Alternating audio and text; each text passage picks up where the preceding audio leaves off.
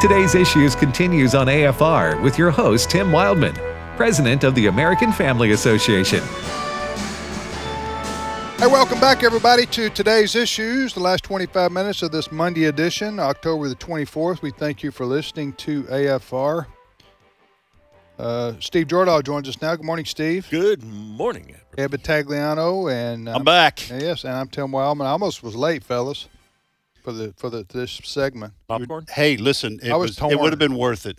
You were talking college football in the hallway. You know how you know how to get a substitute teacher distracted in class? Yes. You know how everybody kids pick up on what they need to ask them about or talk about? That's right. That's my weakness. Is somebody wants to get me distracted, they just talk to me about college football because I got opinions. You know, I taught for a year in Arkansas, in North Little Rock area, Abundant Life Christian School in Sherwood, Arkansas. And I taught junior high and high school history. I loved it. Had a great time for a year. I was working with my old Bible college roommates' first church in that area. So I was working full time at the school, and I loved every minute of it.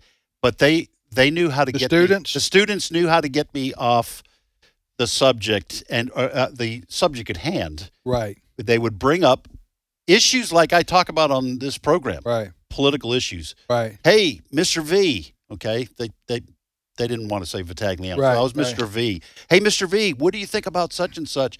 And of course, sometimes it would work. I'd get on a rant, and kill half the class because they keep it going. Well, what about this? You mean you? One more question. Yeah, one more question. So they can be pretty sly. They didn't know enough to talk to you about Boston Bruins hockey, right? No. Okay, because that would have got you off track too. It would have, but their lack of depth of knowledge would have become quickly evident. And I was a little. I'm pretty sharp too on occasion. I knew sometimes what they were doing, but anyway, that's a good school, by the way. If you're in that area, check it out. Abundant Life. My proudest moment as a substitute teacher, and I was one in the 90s, public school, high school, came, it was actually a middle school class, came when a student thought they were going to get me. They came up with like a Trivial Pursuit card out of random, and they asked me an answer, and the question was something about who was the RBI leader for the Boston Red Sox in the 1975, whatever.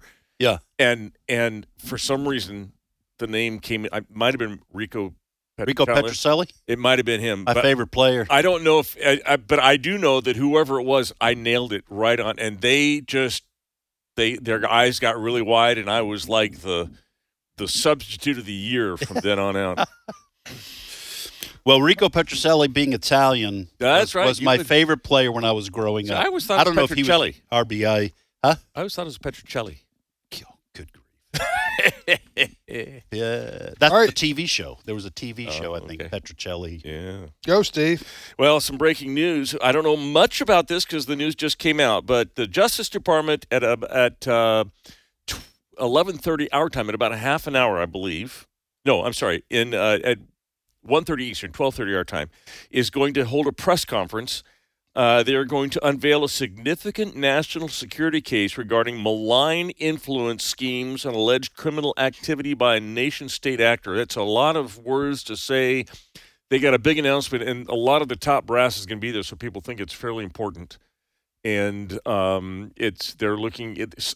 I'm not clear whether it's a foreign government that they're saying has some malign activity. Who's going to be making this announcement? The DOJ. Really? The U.S. Department of Justice. This just came down 10 minutes ago. So I'm guessing. I'm going to guess. I have no idea what you're talking about. So I don't really either, other than what I just said. I am going to make a prediction. Yes. With zero information other than what you just said. Russia's done something, and the DOJ is got evidence to prove. Russia or China? Well, I hesitate. I'd be surprised if it's China. They should talk about China. I think China is running rampant. Their influence, college campuses around here through businesses. They're buying up farms. They're buying up, next police stations in New York York City. Yeah. That's what it should be. But I'm guessing it's Russia because there's probably going to be an allegation of collusion with Republicans. Okay, They've got to come up with something here in the last 2 weeks before the election. Well, their wording is influence schemes and alleged criminal activities by a nation-state actor. Is there any way that you could read Donald Trump into being a nation-state actor? No, I don't think so. This nation-state would mean, I mean, he's an individual. U.S. is a nation-state. But that would be an. Anyway, we'll find out. When is that going to be? At 12:30 Central and 1:30 Eastern. Yeah. All right. Wow.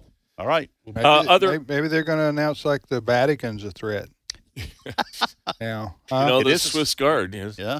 That's what I'm saying. Right. Yeah. All right, what do you got next? Just another bit of breaking news. There was a school shooting in St. Louis, Missouri.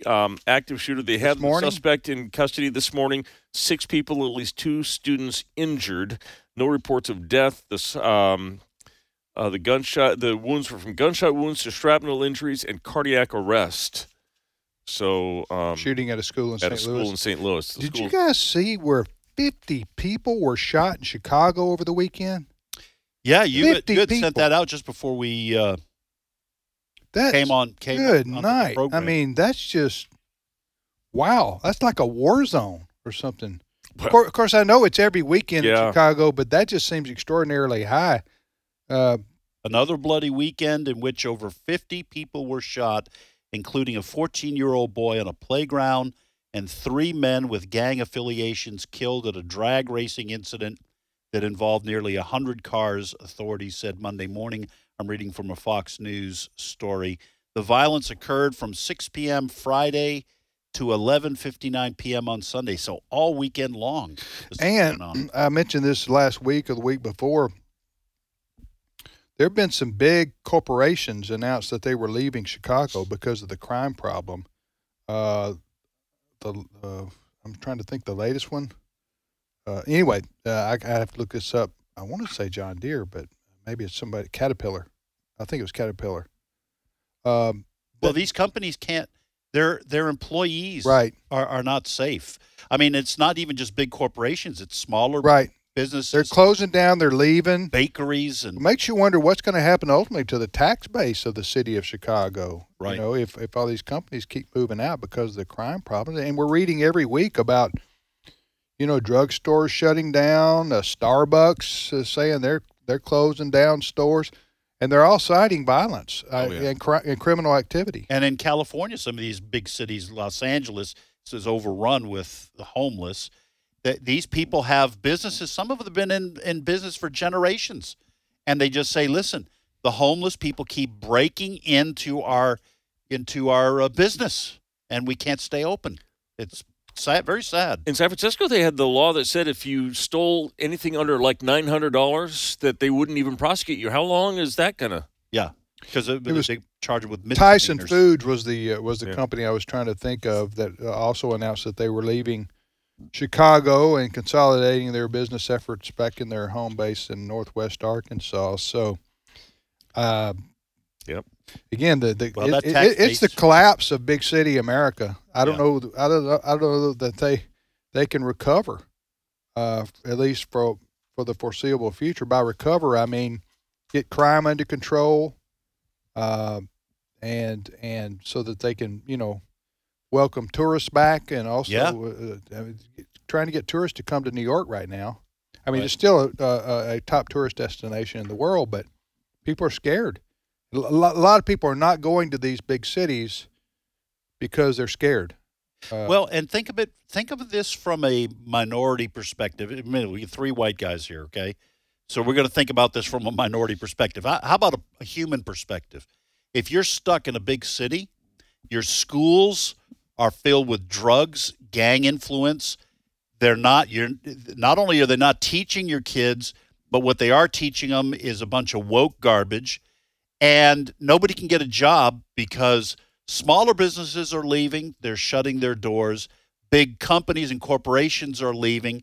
Stores where you buy stuff are shutting down. You talked about in San Francisco, but, we all heard about the, like Walgreens and CVS, grocery stores shutting down. So you no education, no jobs, nowhere to shop, and you're overrun with criminals, and your district attorney won't prosecute because they're woke and they were elected using George Soros money. And what you're talking about, Tim, you're talking about the destruction of big city America. Everything you guys are saying is true, factually true, but I have to warn you. According to Philadelphia District Attorney Larry Krasner, you guys are being racist by even bringing this up. Yes. Listen to Cut 13.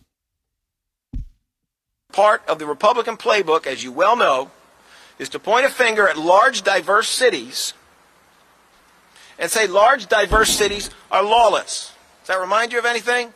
You ever heard that before?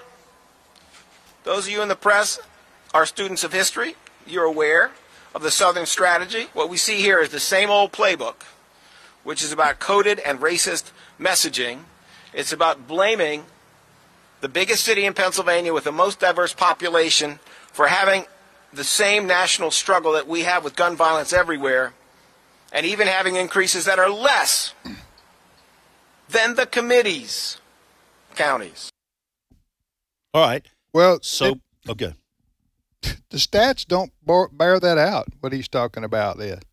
That this, basically, what I hear this fellow saying is it's no different than in the past, crime in the big cities, violent crime. Is that what he's saying? That is what he's saying, and he's saying the fact that we're talking about big cities collapsing is because we have racial motivations. Okay, what was this guy's name? Larry Krasner. Larry Krasner? Fine. Keep doing what you're doing, Larry. All right? I don't live in a big city. I have no dog in this fight. It's not for racial reasons I'm talking about this. Go ahead, keep doing what you're doing. Right. And we'll find out in 5 years who's telling the truth here. You're accusing us of being racist. So all that I just described about what's happening in inner cities, okay, it's not happening. I'm a racist because I'm a white guy talking about the inner cities. Go ahead, keep doing what you're doing. No skin off my nose. What did he mean by the Southern strategy? He's talking. The Southern strategy was the turning of what was traditionally a solid Democratic voting bloc. Okay, the southern states. The solid South for the Democrats? The solid South of the Democrats. The Southern strategy. The middle part of the 20th century. Was turning that into a solid red voting part of the country with Reagan. Okay, turning that. And what their argument is, the way they turned it from blue to red was appealing to racial fears. Okay. That's what he's saying is going on here with which is controversial. So he's saying when people like us point out the rise in violent crime or quote gun violence, that's racially that's a racial dog whistle. Yeah. I don't know where actually it began before Reagan. It was part of Nixon's strategy. So George Wallace also running in 1968. But he ran as a Democrat or an independent. Then he ran as an independent. But the argument is that it changed from solid blue to solid red, by and large, because of an appeal to racial fears of That's what he's calling the Southern strategy. Yes. Never let facts get in the way of a good day. Well, you know what? Like you said, Ed, we have no dog in this hunt, so to speak. So I think what they're going to find in these big cities, is a reaction among Democrat voters against lawlessness and the district attorneys that are letting criminals back out on the street every day when they should be behind bars.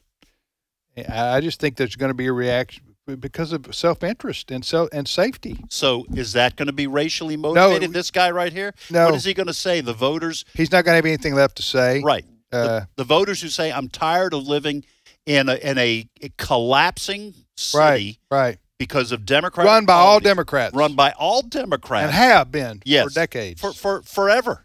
Yeah. For the last 75 years. If they go by the playbook that we've seen lately from the Democrats, they're going to say Republicans want to defund the police, and that's the reason. I kid you not. They're saying that Republicans want to defund the police? Some of them are. Yeah. Well, I tell you what, you can start with keeping violent criminals in prison and not letting them back out on the street like a turnstile. Right. You can start there, and I think that's what that's the you're talking about a playbook. That's not all Democrats, because there is a war going on inside the Democratic Party over this very thing we're talking about here.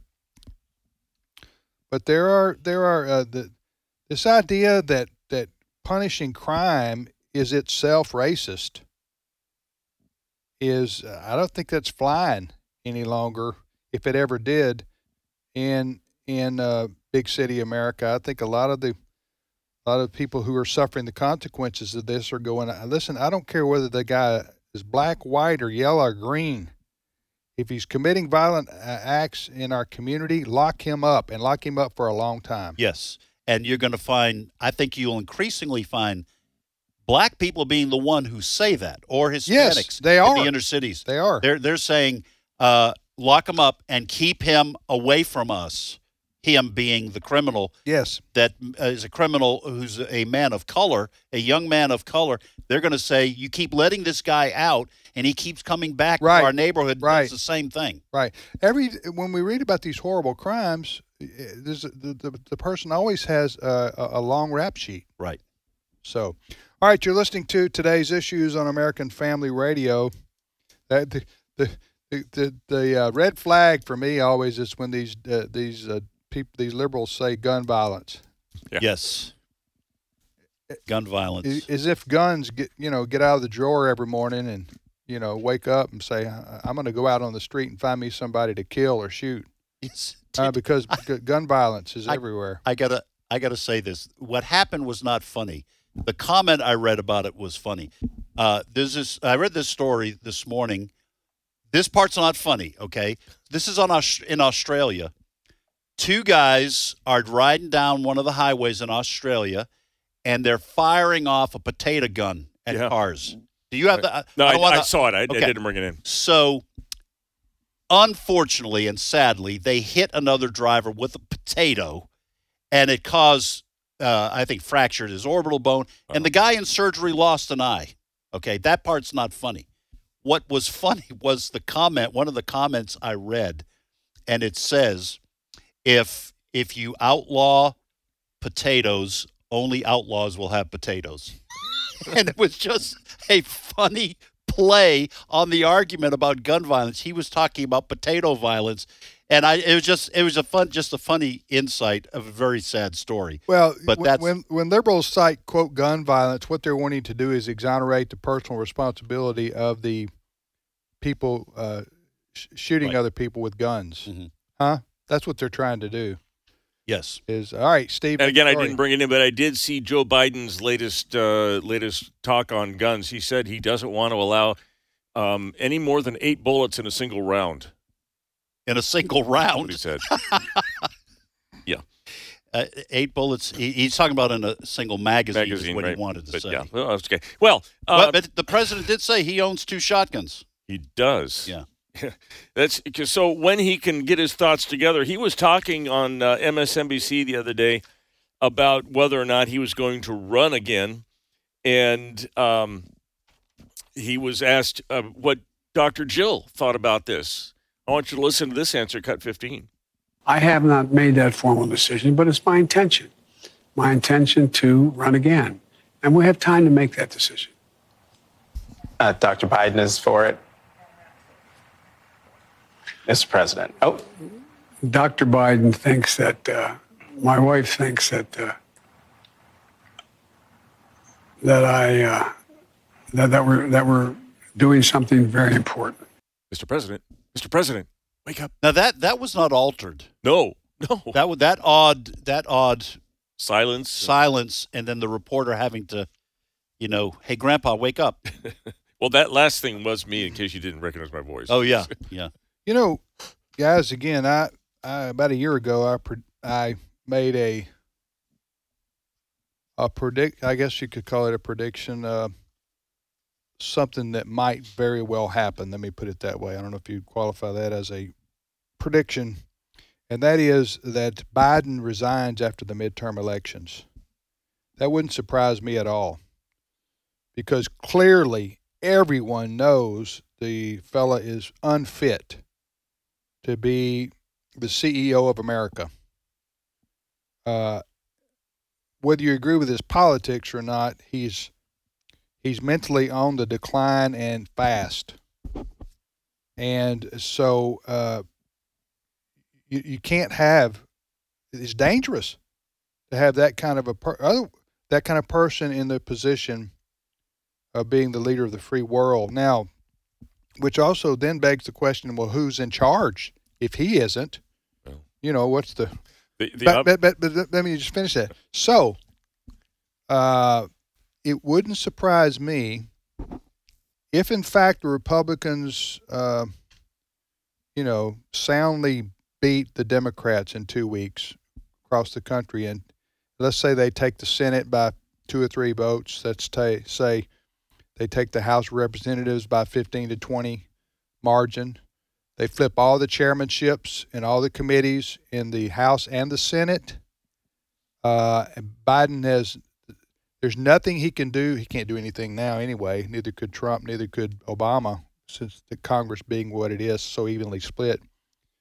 Couldn't do, I'm talking about legislatively. They can do things executive with their executive orders and so forth. But it wouldn't surprise me if he resigned and part of the resignation would be sort of a plea deal with the Republicans. Listen, Biden, now I'm getting sort of conspiratorial here, but hear me out. So Biden says, I will resign, I will step down if you won't investigate Hunter Biden, my son, and have hearings and so forth. So, and secondly, he's not capable of carrying on his duties as president of the United States anyway, for the reasons I mentioned a few minutes ago, which everybody sees. It's obvious what's happening here. So I think he could step down between now and January. I really do. Go ahead. The only pushback I have would be that Democrats know that waiting in the wings is Kamala Harris, and if you got to roll the dice. If Biden's mental capacity is declining, Kamala's never was. Well, so listen, I know, but Joe Biden is the one who put the Democrats, and they did it to themselves, in this position. I think they were expecting more of Kamala Harris, vice president, and it's just not there. There's not a lot of substance there. But I think you kind of like got to throw the Hail Mary. If you're the Democrats, Biden is not the answer going forward, especially for the next 2 years. He's the idea of him running again is just absurd, right? And secondly, so I think you got to, your quarterback's taken off the field and on a stretcher, and you got to your backup isn't able to do anything in practice, right? But you got to put them in anyway because that's the only thing you got to do. Yeah, and listen, I would expect that Kamala Harris would not perform well, but she might perform better. Well enough. Well, she can't do worse. Republicans are saying, "Oh please, oh please, oh please." Well, I say can't do worse. I don't know. Maybe she can, but yeah. Anyway, I'm just saying. I don't think the scenario you just laid out, that is not beyond possibility. In fact, it seems likely to me. Yeah. I mean, especially what if President Biden? We're out of time. President Biden does something absolutely crazy, calls Jill Biden. He's headed that direction. Yeah. Yeah.